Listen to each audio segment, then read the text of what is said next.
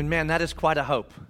That is quite a hope that we have. I mean, when you watch it put together in a video like that with the music playing, and it says, listen, our hope that is in Christ, that is found in Jesus, is an extraordinary hope. It is a hope that meets us in our humanity and rescues us and saves us from ourselves. It is almost too good to be true when we begin to think about the implications of the hope that we have in Christ.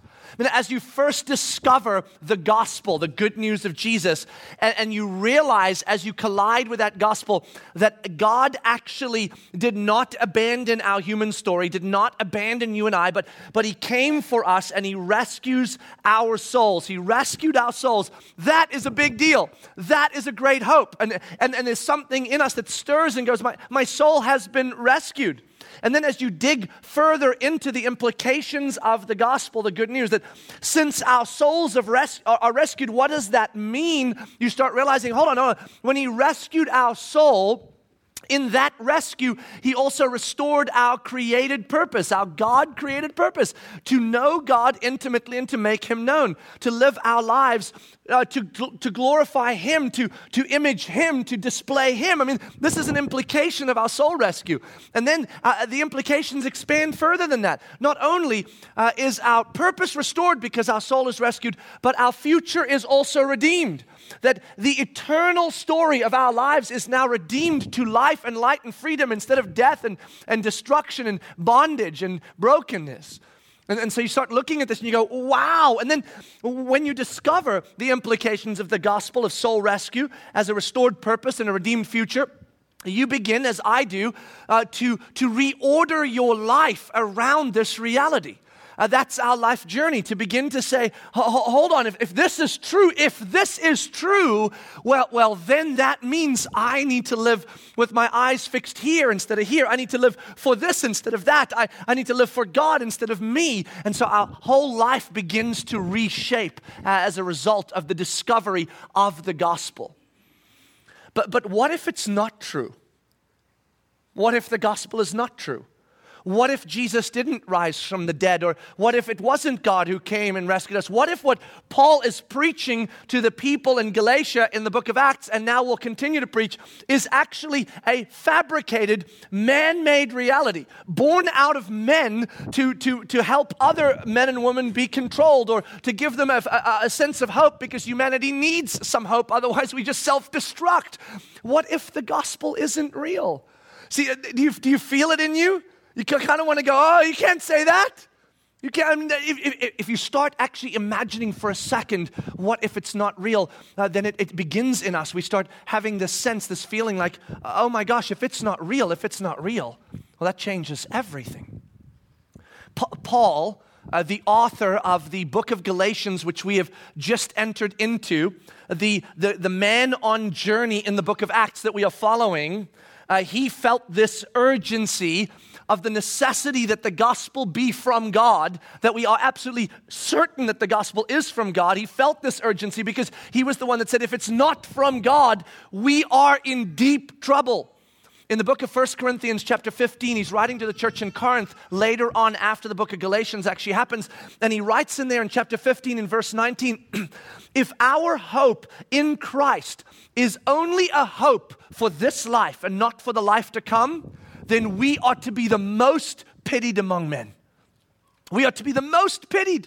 Why? Because Paul recognized as he journeyed in his discovery of the gospel that once you discover the fullness of the gospel, you begin to reorient your life, to spend your life for the sake of eternity, for the sake of the kingdom of God. You start recognizing that every relationship and all its complexities, every resource, all your stuff, every circumstance, all that you experience is not given to you to manage in such a way to make your life survivable or better. It's actually given to you as an opportunity to fulfill your God-created purpose, to live out the gospel.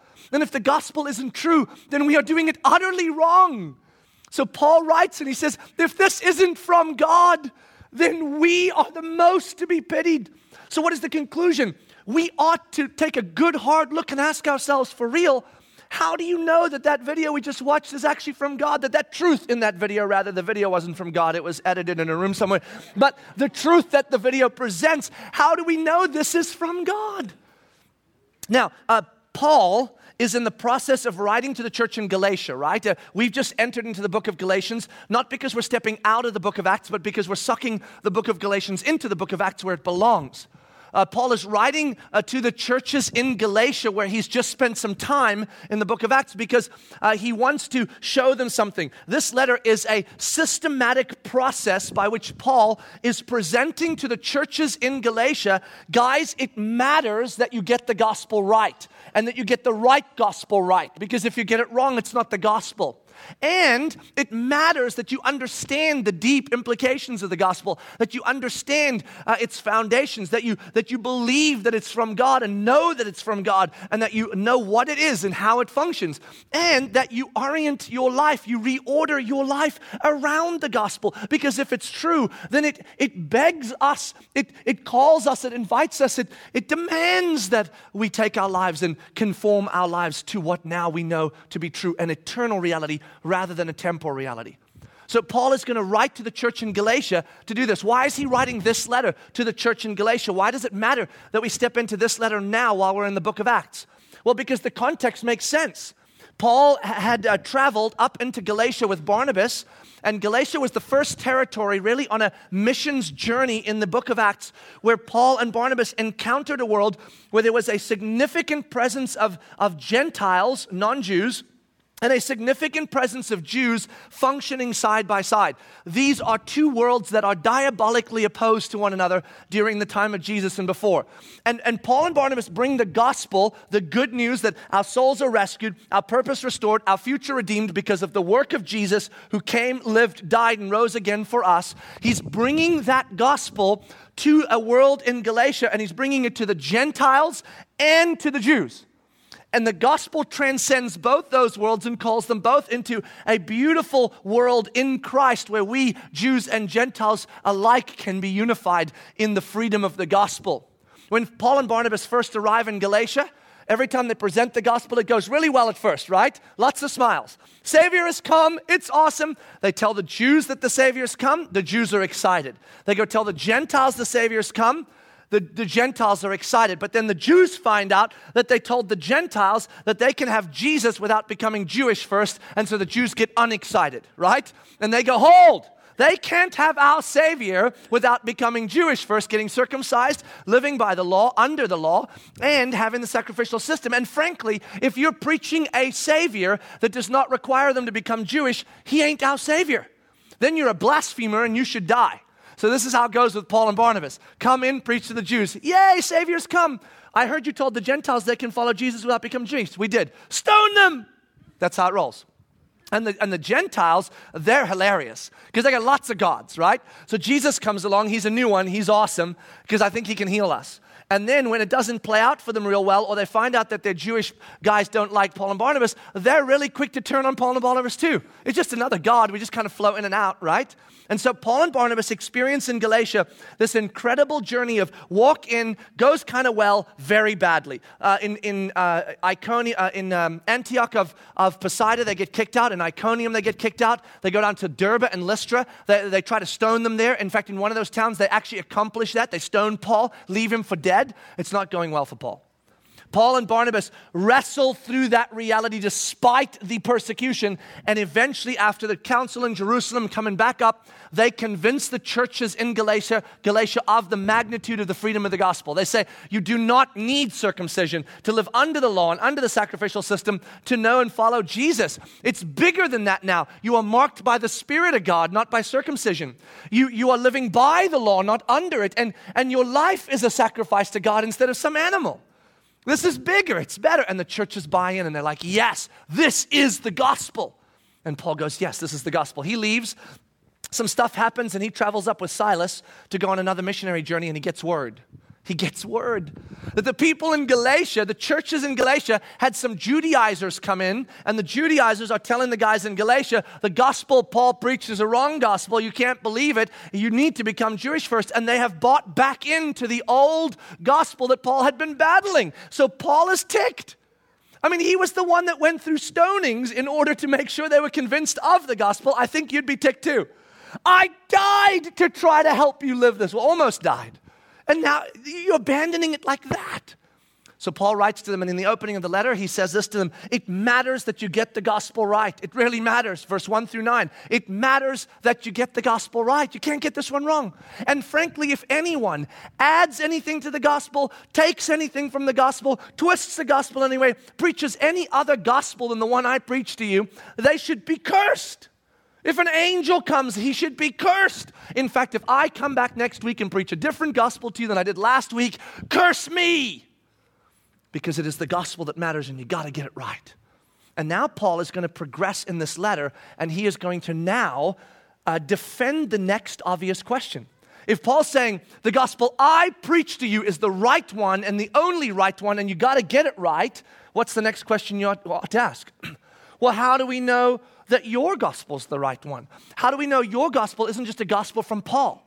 Maybe yours is Paul's gospel, and this is Bob's gospel, and that's Sarah's gospel. I mean, come on. There's lots of gospels, and Paul's going, okay, so you asking me, how do you know that the gospel I brought to you isn't Paul's gospel, but it's a gospel from God? Well, let's take a look at that. So in the book of Galatians, Paul now defends that position, and he needs to, because the rest of the book of Galatians is really drawing us into the depths of the gospel, and if we do not immediately recognize that the gospel is from God, not from man, then that's always going to cause us to wonder, am I even on the right track? So we got to establish, is the hope we have, is the gospel of Jesus Christ from God, or is it a fabrication of men with different versions?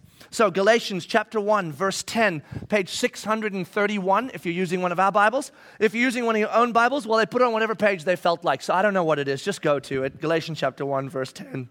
Hope you can find it. So Galatians chapter 1, here's what it says. Verse 10. Now, verse 10 is the closing of the opening of this letter and the opening of this section. So it's the transition between these two parts that Paul's writing. And he writes this. Verse 10, for am I now seeking the approval of man or of God? Or am I trying to please man? If I was still trying to please man, I would not be a servant of Christ. So Paul says that because he's just called them in the first 9 verses back into the real gospel. And he's just trying to say as a closer to that, guys, listen, I'm not calling you back into this so that I can somehow get you to follow me again. I'm not trying to please you, but he's also starting the argument for the next section where he's saying, look, if this gospel I'm about to defend is a gospel that I created, that I fabricated, that I've come up with, if it's some new version that I think is going to be awesome, that's going to give me an advantage in my journey with you, I've got the wrong gospel. As a matter of fact, if I were trying to please men and I were trying to please myself, I would abandon Jesus right now. Why is Paul saying that? Because guys, Paul, especially to the churches in Galatia, can say this because they know what he went through for the gospel. He told them his story. He's about to say, you remember my story. Remember, Paul belonged to the hierarchy of the Jewish people. He was sort of the new guy on the scene that was progressing faster than anybody else. He had at his disposal in his career, in his Judaism, he had fame on its way, fortune on its way, power on its way, prestige on its way, everything you could dream of having on planet Earth from a planet Earth view. Paul had it. Paul was progressing beautifully. And if he simply squashed the movement of Jesus, if he killed the gospel movement, he would be the single most famous Jewish Pharisee that had ever lived. I mean, he killed the great rebellion of the gospel that was blasphemy against God. If he had accomplished that, man, that would have been awesome. And he says, I had all of that. I was chasing all of that. And then when I started following Jesus, let's just be clear how it went for me. I lost all my friends because the Jewish people don't like me anymore. I lost all of my opportunity for fame, fortune in the future, that as far as Paul knows. I lost all of my resources. I'm now just traveling into worlds unknown. And everywhere I go, here's how it goes for me. I take this hostile message into hostile territory of Jews and Gentiles. I present it to get one smile and then a couple rocks thrown at me. Everywhere I go with this message, people are trying to kill me. So if you think I'm doing this because somehow I think it's going to go well for me, not working. I would abandon that. See, I'm carrying the gospel to you. I'm preaching the gospel to you. I'm calling you back into the gospel, not because it is of advantage to me, but because it is true and right, and I've discovered that. So now he's going to tell them, in essence, what he's trying to describe in the next section. Look at verse 11.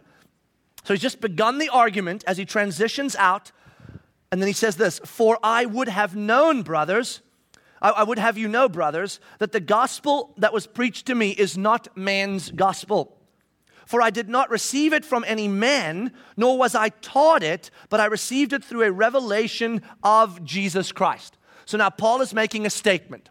Here's what I want to show you guys as I write this letter to you. That the gospel I'm calling you back into, that you have so quickly abandoned, the right gospel that matters that you get right, that is not a gospel I received from men. It is not a gospel that could even hypothetically be fabricated by men, because when I received it directly from God.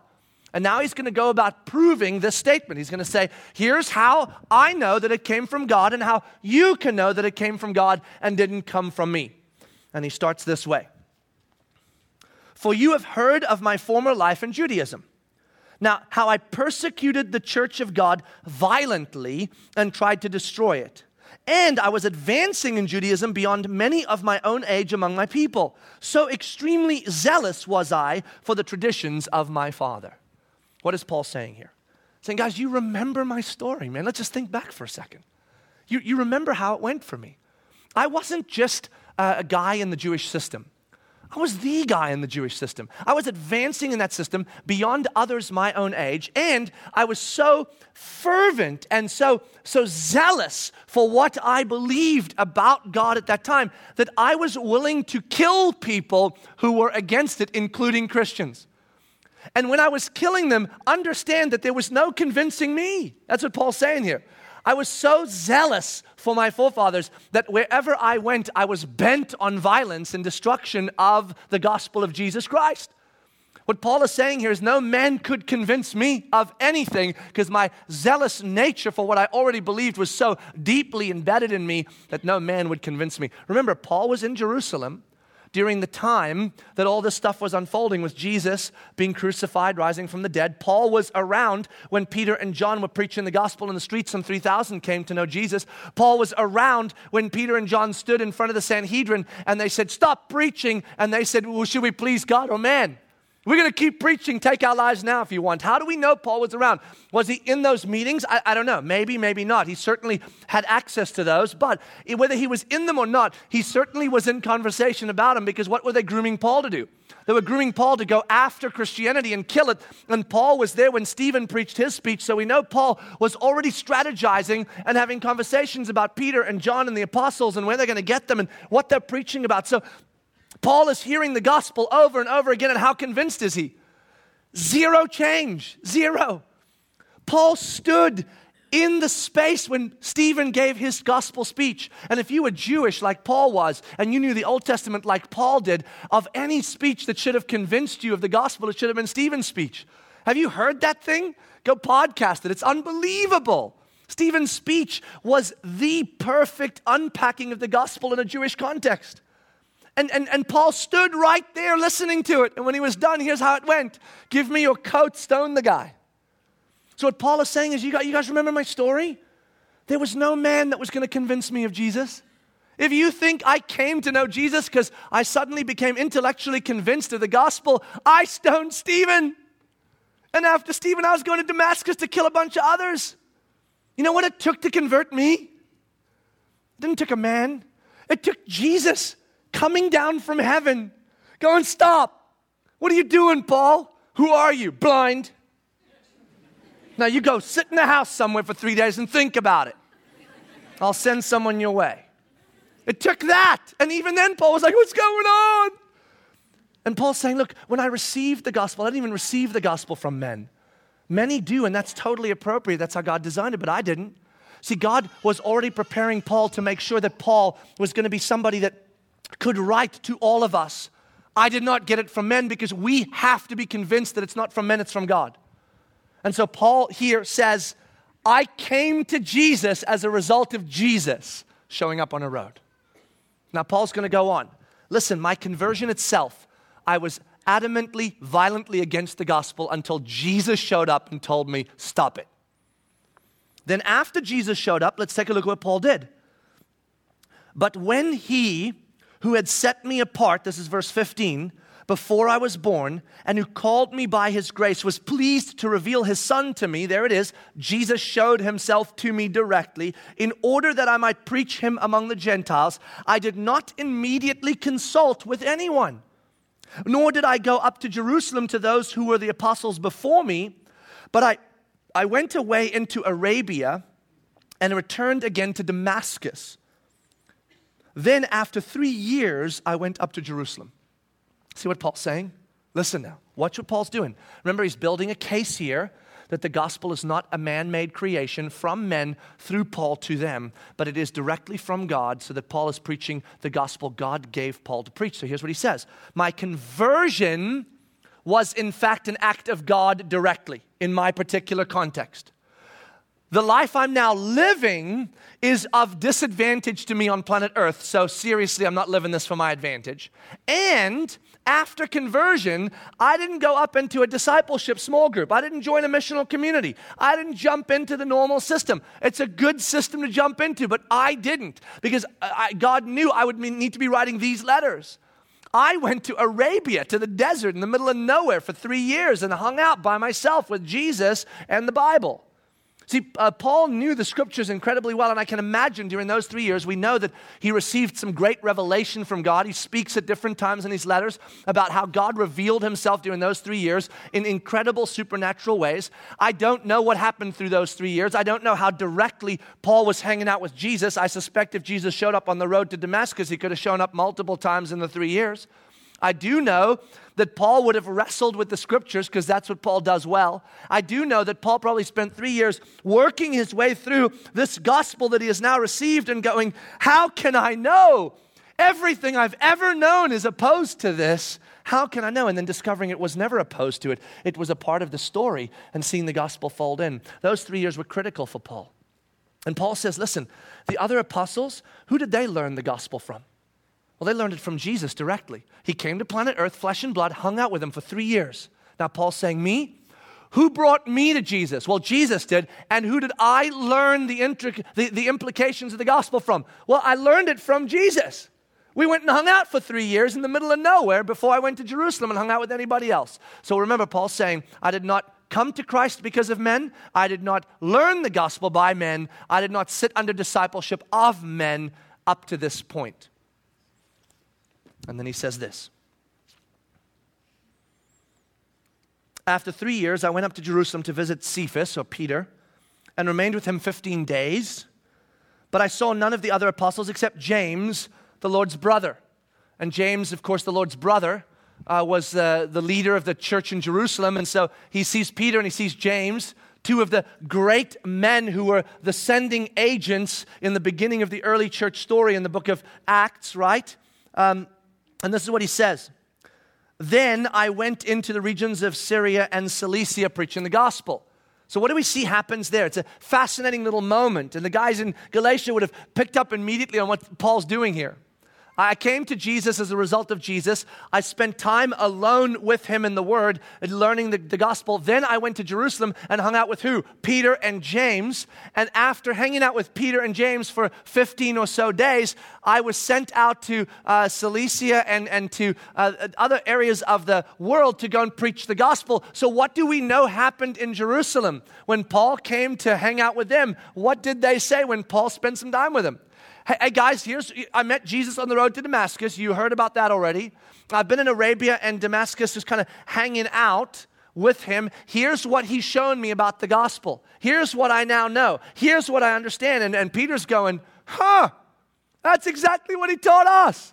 Unbelievable. You've been hanging with Jesus. And James goes, yeah. And then James and Peter go preach the gospel. He gets sent out from Jerusalem immediately with no hesitation on these guys' part, going, don't go anywhere, don't share the stuff you've learned, because it's crazy. See, we see Paul here writing and saying, guys, I came to Jesus by Jesus. I learned the gospel by Jesus. And then when I went to the other guys who came to Jesus by Jesus and learned the gospel from Jesus, and I compared notes, they went, hey, Jesus taught you the same gospel he taught us. Who knew? Side note, Jesus does not teach multiple people different gospels, okay? No matter what people tell you, that's not how God works. God is a God of clarity, and he brings us revelation clearly. And if we take our time to look into it, the conclusions will be closer than you can imagine. And so Paul and Peter and James, they conclude that the gospel that they received from God is the same gospel. And then Paul writes and says this,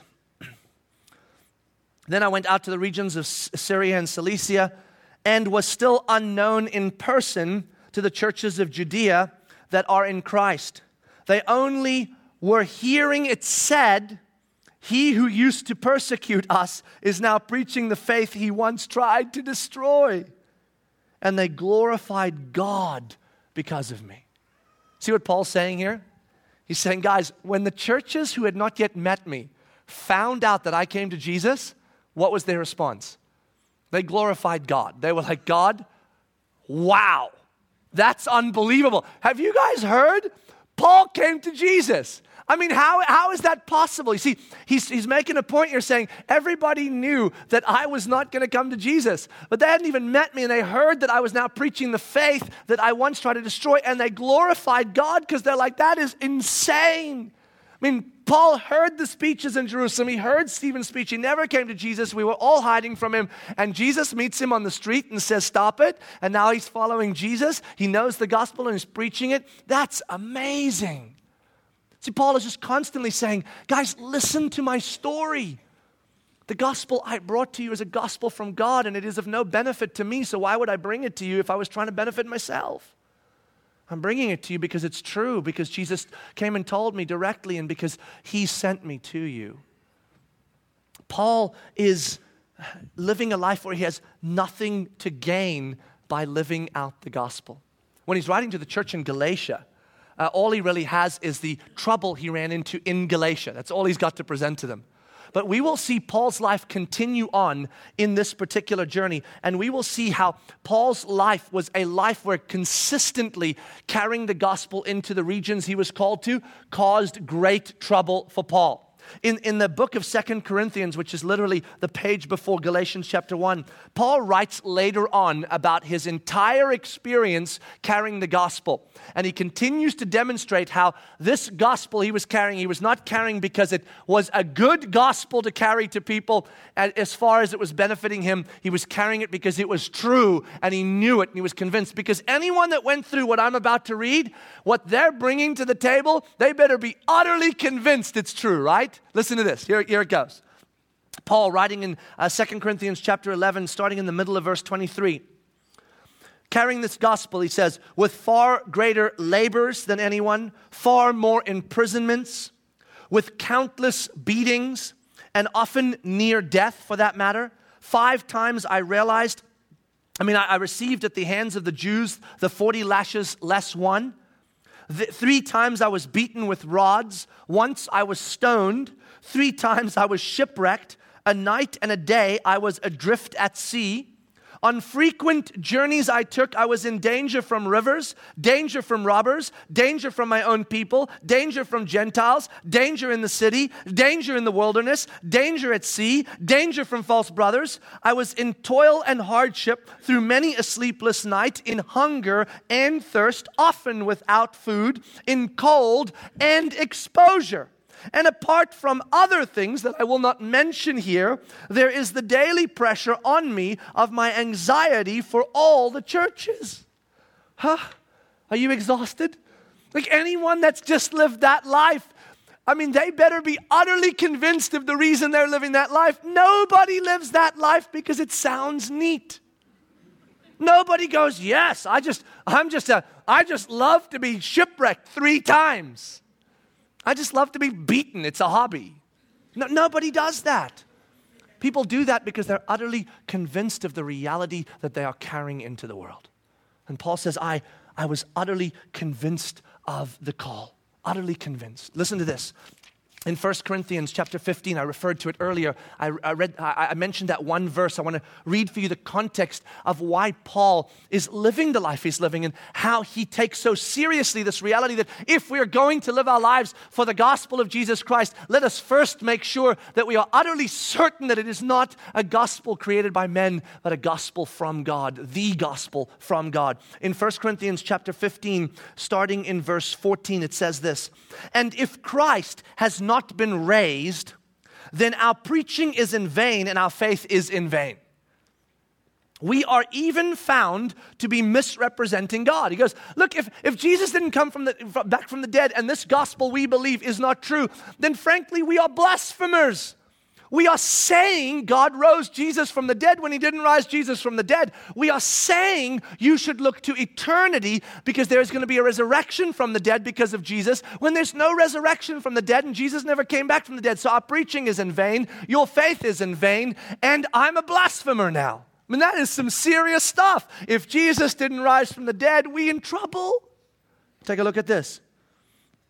We are even found to be misrepresenting God because we testify about God that he raised Christ, whom he did not raise, if it is true that the dead are not raised.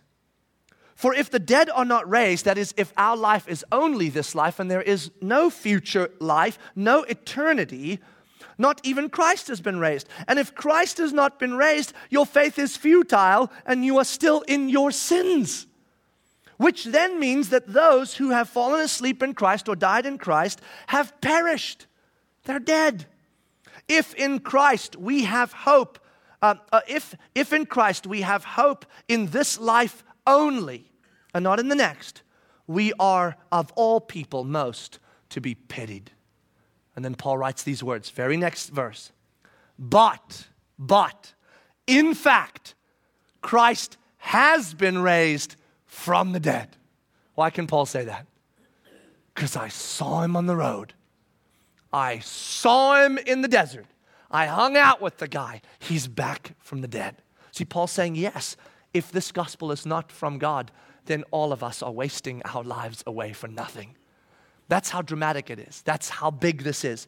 If you are going to live your life reoriented around the gospel of Jesus Christ, then if you're going to do that by the gospel we have discovered in Scripture, it is going to change your life. It is going to call you into a life of mission for the kingdom of God. You're going to begin to live your life with eternity in view, God's kingdom in view, instead of your temporal life. You are going to begin to shape the relationships that you have been given, the resources or stuff you have, the circumstances in which you find yourself, instead of shaping them and ordering them to direct back at you and build a life that you can survive in or thrive in. You are going to begin to divert all of those energies and efforts into a life that will make the kingdom of God expand and the glory of God increase. And if you're going to do that, that is going to change the way you live. You're going to suddenly find yourself stepping into missional opportunities, giving away what you should be keeping and taking on what you should be giving away, right? I mean, I've certainly found that in my life. I believe the gospel of Jesus Christ. My wife, Brooke, believes the gospel of Jesus Christ. We have discovered its beauty and magnitude. We know it to be absolutely true. We're absolutely certain of it. And we have discovered the depth of that gospel, that our souls are rescued. Praise God. But the implications of that is that our purpose is restored to live a life that glorifies Him and expands His kingdom, giving away what we otherwise would keep and taking on what we otherwise would run away from. And we trust that our future is redeemed. And so because of that, that has shaped the way that we live. We live on mission now. But I'll tell you, if you want to sustain a life of mission, you better have a certainty that the gospel is from God and not fabricated. You better dig deep into that. You better dare to ask that question. And not just go, I don't want to ask the question just in case it's not. Don't live like that. Dig in, make sure, because it's about to change everything. You cannot sustain a life of mission unless you are absolutely certain that the gospel is from God. I know this. As we have lived our life, I mean, we've gone through multiple different stages of life. When we planted this church 12 years ago, I mean, man, it sounded so romantic. You travel, you'll plant a church, it's going to be beautiful, people are going to come. It doesn't happen that way. First 3 years of this church plant, on multiple occasions, I'm like, what have we done? Nobody's showing up. Nobody's coming. Nobody cares. Oh, why are we here? There was such opportunity elsewhere. I mean, you feel all these things. You're like, God, what have you done? This is horrible. I felt like Paul drifting out in the middle of the ocean going, this is sharing the gospel? There's sharks, dude. Seriously. It is not an easy thing when you step into mission. And then little did we know when we stepped into that mission where that would take us. Because then God began to call us to start putting things together where we could affect resources to go out. So we started businesses. And we started Oxum Coffee, for example. Like, let's start a business that gives 100% of all its profits away so we can change the world. Have you ever tried to start a business? Holy moly, tell me next time before I started how hard it is, not after. God, seriously, can I have the small print? It's hard. It takes energy and effort and resources. I'm like, I wasn't supposed to put all my stuff in it. It was supposed to create its own stuff to give away. Well, it starts first with your stuff. I didn't know that. And then God says, hey, I got a story for you. I've got these 4 amazing children that currently don't have a home and parents to call their own. And they're actually your kids. You got to go get them. And so we step into the adoption process, and we for years as we journeyed toward that, like it's so beautiful, called into this beautiful thing. And I think we had this idea. I mean, we knew it was going to be hard. Don't get me wrong, but we had this idea. If you take one family from one cultural context and everything's all different, and take another family and you just catapult them at each other as fast as you can, when they collide, they'll turn into one big beautiful family. You've heard me say probably if you've been here a while, that's like believing that you'll take one tractor trailer and another tractor trailer and drive them at each other at 100 miles an hour. When they collide, you'll have a brand new big tractor trailer. It doesn't work that way. We know that now. When they collide, you don't have a bigger tractor trailer. You have a mess, fire and death and blood. And it's the same when you collide 2 families. It's no different. So we're like, whoa. And I got to tell you, through the church planting, the business starting, the adopting, each step where this gospel that Brooke and I believe compelled us into giving away what we should keep or taking on what we should run from. Every time the gospel compelled us, and then we were in it and it was messy and crazy and missional life was trying to kill us. I would be on some highway somewhere, Highway 27, Highway 50, the Turnpike 408. I mean, you name it. I've driven on every highway and shouted this at God. Multiple occasions over the years, I've shouted at God. I'm driving, this better be true, man. This better be true. I'm telling you, at the top of my voice. Because if this ain't true, I'm going to be ticked when I die. I'm coming for you. Because if the gospel isn't true, then the life we're living is a waste. It's useless. And the hope we have for our future is useless. It's futile. So this better be true. And then God's answer to me every time in a sequence of time after I shout it in the car. And, deep down I know it's true. I'm kind of ticked that I even know it's true because I just want to feel like it's not true for a minute. But it's like right there, it's true. But then God answers me. And the answer that God has given me time and time again is far bigger than the answer that Paul has given the church in Galatia because he had far less to work with, you understand?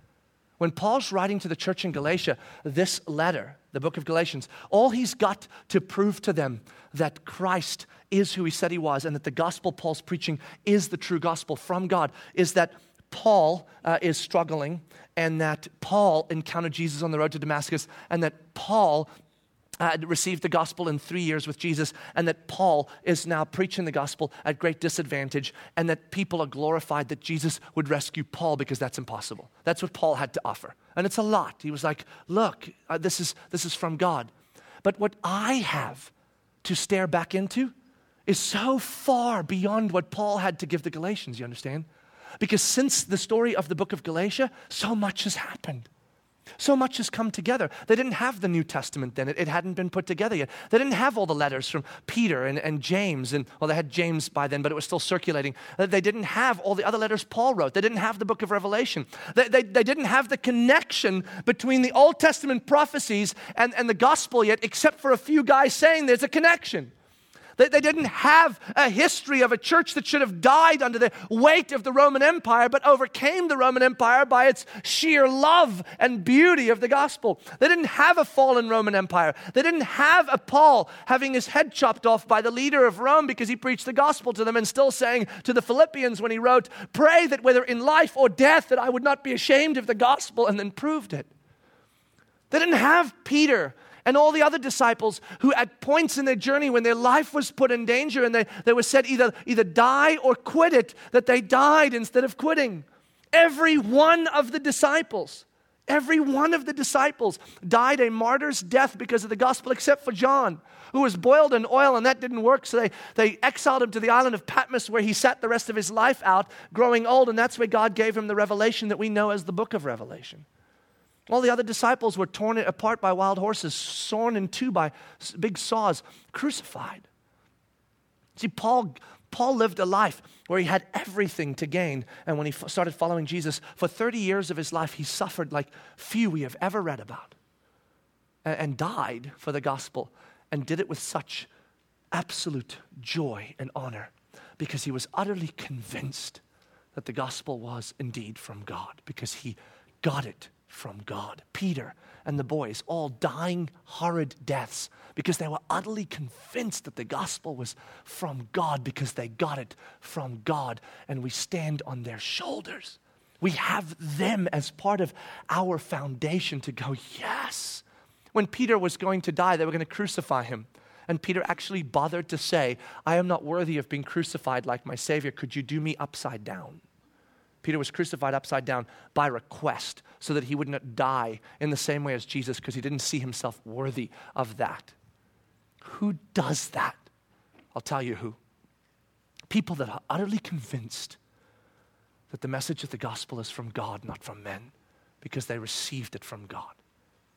And we stand on their shoulders, and the hundreds, then thousands, then tens of thousands, and today millions of people that over the 2 millennia that we've traveled through, the 2,000 years, have stood their ground when death was before them and said, "Deny Christ or die." They stood before wild animals. They stood before gladiators. They stood before fires. They stood before guns. They stood before swords. And today, even today in our world, there are some that stand and say, "I am utterly convinced that this is from God, not from men, because I have watched what the gospel has done." We have the prophecies and the New Testament and their beautiful collision and all that's unfolded. Peter writes about this. Listen to this. When Peter writes later on in 2 Peter chapter 1, this is what he writes. In verse 16, "For we did not follow cleverly devised myths when we made known to you the power and coming of our Lord Jesus Christ. But we were eyewitnesses of his majesty. For when he, Jesus, received honor and glory from God the Father, and the voice was borne to him by the majestic glory, 'This is my beloved Son, with whom I'm well pleased.'" You remember that? That was at the baptism. Also happened in the transfiguration on the holy mountain. "We ourselves heard this very voice born from heaven, for we were with him on the holy mountain." Peter goes, dude, when we brought the gospel to you, it wasn't by cleverly devised speeches and realities, discoveries we made. We were with Jesus. We saw him on the mountain. We heard the voice of God speak to him. This is from God. Now look what he says. He says this, "And we have the prophetic word more fully confirmed, to which you will do well to pay attention as a lamp shining in the dark places until the day dawns and the morning star rises in our hearts." What's he saying? Guys, he's saying, when we brought you the gospel, we were eyewitnesses. And since that time that we brought you the gospel and we've watched it unfold, every prophetic reality that we knew in the Old Testament has been confirmed even more. So he's saying we're in a season where what we heard in the Old Testament is being confirmed in the New Testament by our eyewitness accounts, and that is going to write a story that for centuries and millennia will become the foundation on which others will build the faith that they know and realize that the gospel is from God. Peter says, listen, pay close attention to your past, your history, because in it is the story of the gospel. and the gospel is from God. Peter writes in the first letter he wrote this about those prophets. Verse 10 of chapter 1 of 1 Peter. 1 Peter chapter 1 verse 10. Concerning this salvation, he says, this gospel, the prophets who prophesied about the grace that was to be yours searched and inquired carefully. He's saying the prophets didn't just take this lightly. They went to God and said, we know a Messiah is coming. When is he coming? Who's he going to be? How's it going to play out? Look at this. Inquiring what person or time the Spirit of Christ in them was indicating when he predicted the suffering of Christ and the subsequent glories. It was revealed to them that they were serving not themselves, but you, us, the readers of this passage, in the things that we now that have now been announced to you through those who preach the good news to you by the Holy Spirit sent from heaven, things into which angels long to look. He's saying, look, what the prophet said has been confirmed to you by us preaching the good news. And as that continues to collide, the foundation that the gospel is from God just grows and grows and grows. And then look what Peter concludes with right here. Verse 13. Therefore, because this is true, prepare your minds for action and be sober-minded. Set your hope fully on the grace that will be brought to you at the revelation of Jesus Christ. Here's what he says. Guys, since you know and have every reason to know that the gospel of Jesus Christ is from God, not from men, set your hope on it. Conform your life to it. Reorder everything by this gospel and live sober-minded, prepared for action to glorify the King of Kings and to expand the kingdom of heaven on earth. And then you too will begin to live your life in such a way that others who come after you would have greater foundation to build their faith on when they realize this gospel is not of man, it is of God, because look at what it is doing in the lives of those around me that I know. As we leave this place, may you and I, more than ever, be utterly convinced that this great hope we have, our souls rescued, our purpose restored, our future redeemed, that there is an eternity that is the big story that we live for now, that is from God. And may you enter into those complex relationships that wait for you out there, or some might be right in here. Or those resources, that stuff you have that you constantly try to manage to make sure that you can survive, thrive. Or those circumstances that seem so unpredictable. May we enter into our life, our relationships, our stuff, our circumstances, and may we look at them differently than we ever have and say, these are not given to me for me, but they are given to me for the glory of God, to fulfill my created purpose, to know Him and to make Him known. And I will use them for that purpose and that purpose alone. If I'm in a relationship, it is so that I can make God known and I can know God better. Your spouse is there to make you holy, not happy, folks. Get with the program. If they're testing your patience, good, you're getting holier. I love that story. It's a good thing. And you are given to them to love them for the sake of the gospel, right? Your stuff's not given to you so you can survive. It's given to you so that you can expand the kingdom in whatever way God calls you. Your circumstances are there through which you live hard and easy so that you can obey Christ and know Him more and make Him more known. When you obey Christ, do not obey Christ for yourself. Obey Christ for Him. When you come, don't come here for yourself. Come here for Christ. And when you leave, don't leave here for yourself. Leave here for God. Your life is His. It belongs to Him. He rescued it. He bought it back. It's His, and you exist for Him. This is what the gospel calls us to.